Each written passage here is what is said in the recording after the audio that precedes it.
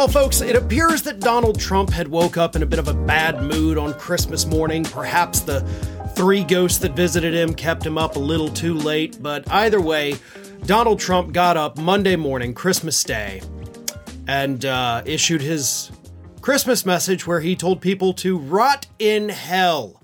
Donald Trump took aim at everybody that he hates, including, for some weird reason, people who drive electric cars. You, he says, should rot in hell. Here is what Donald Trump told the world on Christmas morning.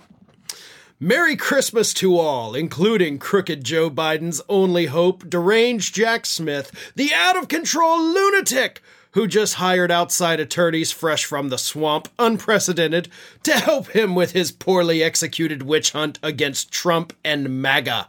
Included also are world leaders, both good and bad, but none of which are as evil and sick as the thugs we have inside our country who, with their open borders, inflation, Afghanistan surrender, green news scam, high taxes, no energy independence, woke military, Russia, Ukraine, Israel, Iran, all electric car lunacy, and so much more, are looking to destroy our once great USA. May they rot in hell. Again, Merry Christmas. You know, if anybody else, literally anybody else, that is a public official or person running for office in the United States, if they posted this message, you know, you would probably call to do a mental health check on them. You would say, this person's not well.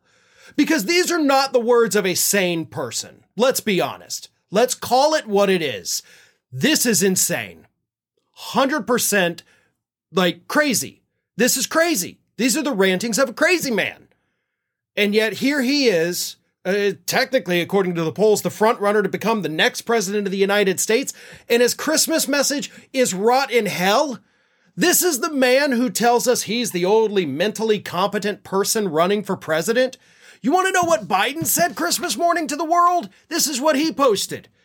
Today, may the light from the first Christmas illuminate your homes, warm your hearts, and kindle your hopes for the year to come. From the Biden family, we wish you and your family a peaceful and healthy holiday. And that's what Biden put. If you notice, he did not say rot in hell. He did not wish anybody ill will at all.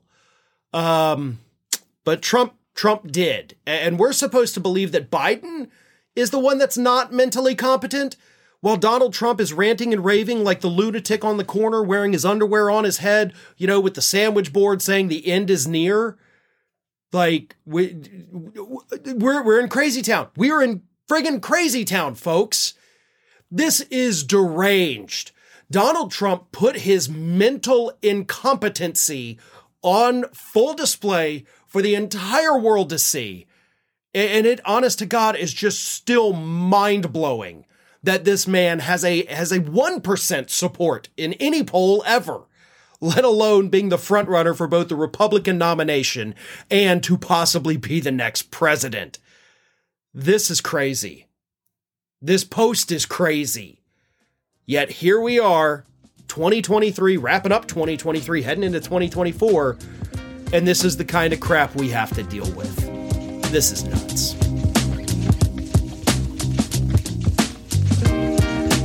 Recently, a Republican representative from the state of North Dakota, he is a state lawmaker in North Dakota, but he was arrested for suspicion of DUI and refusing to give a chemical test to confirm whether or not he was in fact driving impaired. But during the traffic stop that was caught on camera, he went on a racist and homophobic rant against the officers who pulled him over. Now, according to this lawmaker, again, Republican lawmaker in North Dakota by the name of Nico Rios, Mr. Rios had left a Christmas party, had a little too much to drink, which he freely admitted on social media the next day, but when the cops pulled him over, he was so irate that this is what he said. And I'm going to give you a bit of a language warning here. I'm going to try to censor where I can, but I can't censor all of it. But here is what Republican Congressman Nico Rios had to say to these cops. Your country is being overtaken by effing migrants and refugees, right? You're arresting me for driving home, but people come into your country and rape your women, and I'm the effing bad guy? I'm going to fight for the people of England more than you ever would, you little bitch. You guys are going to regret picking on me because you don't know who the F I am. See, it doesn't matter who the F you are. If you were driving impaired, the officers were doing their job.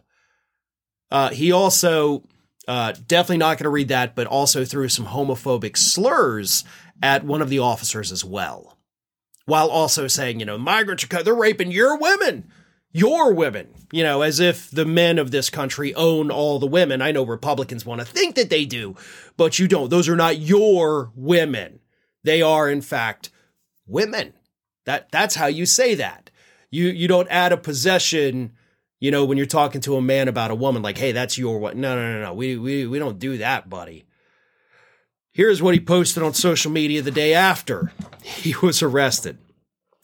This past weekend, I had a few too many drinks at a Christmas party, made the mistake of driving home, and received a DUI. I'm deeply embarrassed, as this is not how I want to represent the people. Is that it?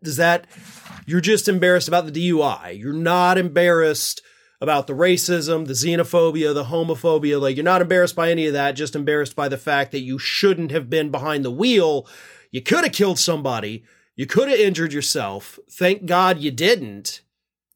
But that's the only thing you're embarrassed about. Nothing about your deep-seated hatred for clearly so many different groups of people in this country, because that's what we're dealing with here.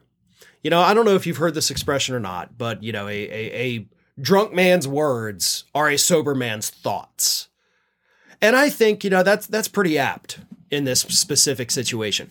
If you get drunk or intoxicated in any way, and your first reaction is to start being homophobic, xenophobic, racist, all those things, then that's who you are.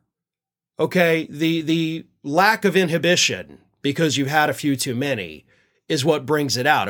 It's what allows you to think that it's okay to say these things, because that is who you are. You just usually have that filter, right? You usually have that thing in your brain that tells you, hey, you can't say this out loud. But after you've been drinking, that little voice goes away. And I think that is exactly what happened with Mr. Rios here. He showed us, and of course the people of North Dakota who voted him in office, showed us who he is. And I hope the voters remember that the next time he's up for re-election.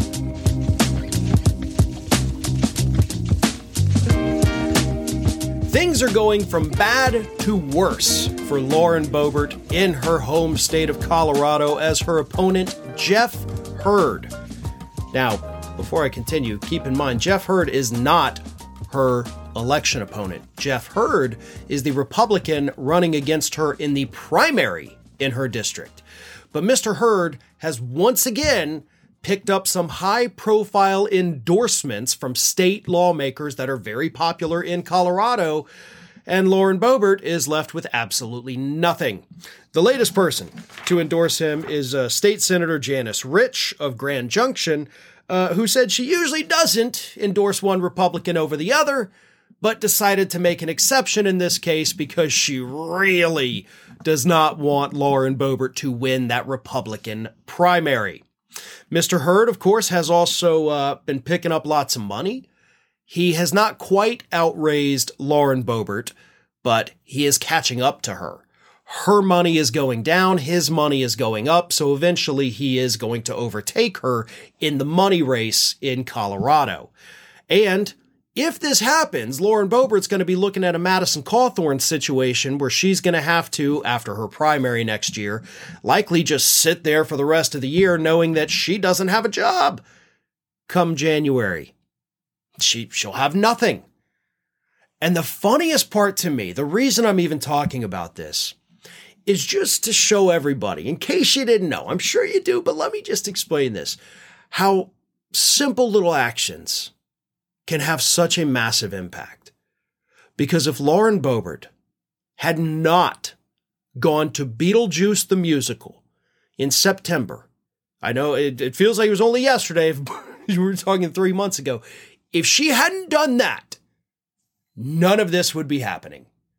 Because it was her behavior at Beetlejuice the Musical, groping her date, vaping indoors, right near a pregnant woman. Had it not been for that, these voters would have been cool with it. You know, they were already on the fence. Let's be real. They were already on the fence about Lauren Boebert. They knew that she'd only won by, less than 600 votes the previous year. They were already growing tired of her and her antics in Congress, but they were like, you know what? We'll forgive it, okay? We can get by with this. We can continue. We can make do with what we got here.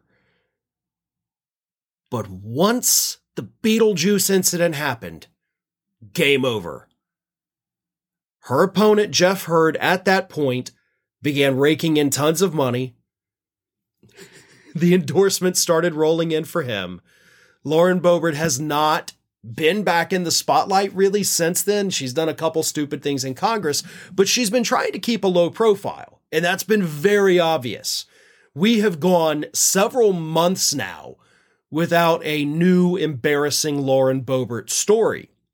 But the thing with the voters in Colorado, because they see this too, they're paying closer attention than the rest of us are because that's their representative, it tells us that she can turn it on and off. That's the funniest part.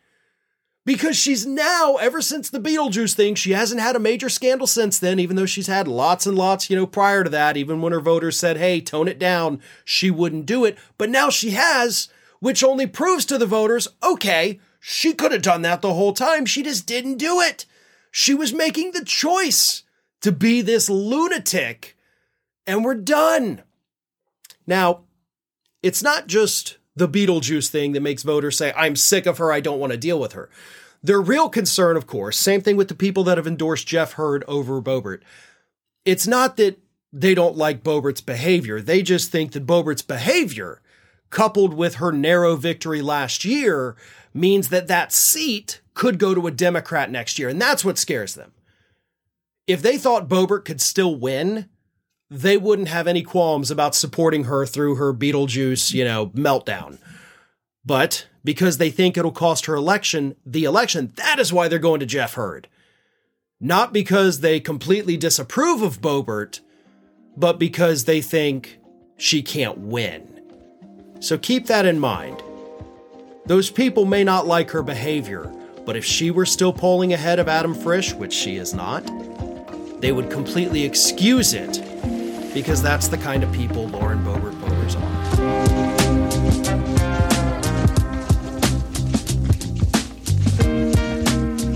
Now, last week, I talked about the story. Came out towards the end of the week, right? We had the audio that was revealed that showed a phone call where Donald Trump himself and Ronna McDaniel, the chair of the Republican National Committee, the leader of the Republican Party, on a phone with two Michigan canvassers who had, were going to vote to certify the votes from their county to send it to the state to get the Electoral College votes and so on and so forth, where Ronna McDaniel and Donald Trump on the phone with these two people said, do not sign it. They literally said, do not sign it. Those are their words. And then Ronna McDaniel tells them, we will get you attorneys. And then Trump chimes in, of course, oh yeah, we'll get you great attorneys. Do not sign it. Now, Michigan has already charged, I think it's 6 people in the fake elector scheme. And there's still an active investigation into the attempts to overturn the state's election results from 2020. Kenneth Chesbrough, one of Donald Trump's lawyers, is, of course, cooperating in Michigan from what has been reported. But the reason I'm even bringing this up again, because again, I did talk about it the other day, but I kind of glossed over the fact, because I've been sitting here these last few days over Christmas holiday, thinking about the fact that the chair of the Republican Party, the leader of the Republican Party, the woman who controls the entire Republican Party, is now implicated in Donald Trump's plot to steal the 2020 election. She was on board with it. Do you know how big that is? This implicates basically the entire Republican Party. This is not a few bad actors. This was not just a couple, weirdos and freaks that Trump put together like Giuliani and Sidney Powell and Chesbrough to go do this. He had the consent of the Republican Party. And so many more things make sense now. Now that we know that Ronna McDaniel was involved, and by the way, could be facing criminal charges. Listen to this. You had Michigan Secretary of State Jocelyn Benson told MSNBC this past Friday, she said that her office will cooperate with the state attorney general in an investigation into possible charges to be filed against McDaniel. And they said charges are possible under Michigan law. If you offer someone something of value in order to compel them to not fulfill their legal duty, that constitutes bribery. Will that be captured in criminal proceedings? We will have to wait and see, she said. So those are her words. They are considering criminal charges against the leader of the Republican Party in an election year. That's pretty damn big. You would think that would automatically kind of kill the Republican Party. But again, look at what Ronna McDaniel has done during this Republican primary. Made everybody sign that loyalty pledge, basically saying that, hey, even if they've got a criminal conviction, you have to support them. Oh no, now we're just going to cancel all the debates because Donald Trump doesn't want us to do them. Oh no, we're not going to put in a clause that says if our nominee has a felony conviction, then we can, pick somebody. Like, she wouldn't do any of that. She's protected Trump every step of the way. Now we know why. Because Trump could have thrown her under the bus. She was joined at the hip with him. She was not an outside observer. She was not just a casual person watching all of this unfold the same way we were with news report after news report. She was involved. She is now directly implicated in this conspiracy to steal the Michigan election. I don't know about you, but I think that's probably one of the biggest stories in the country right now, that the leader of the Republican Party was working with Trump to steal the 2020 election. Hopefully Michigan does the right thing. She needs to be criminally charged. If they have evidence, which we've heard the evidence, we've heard the phone call, I don't know. I think indictments should be on the way in the new year.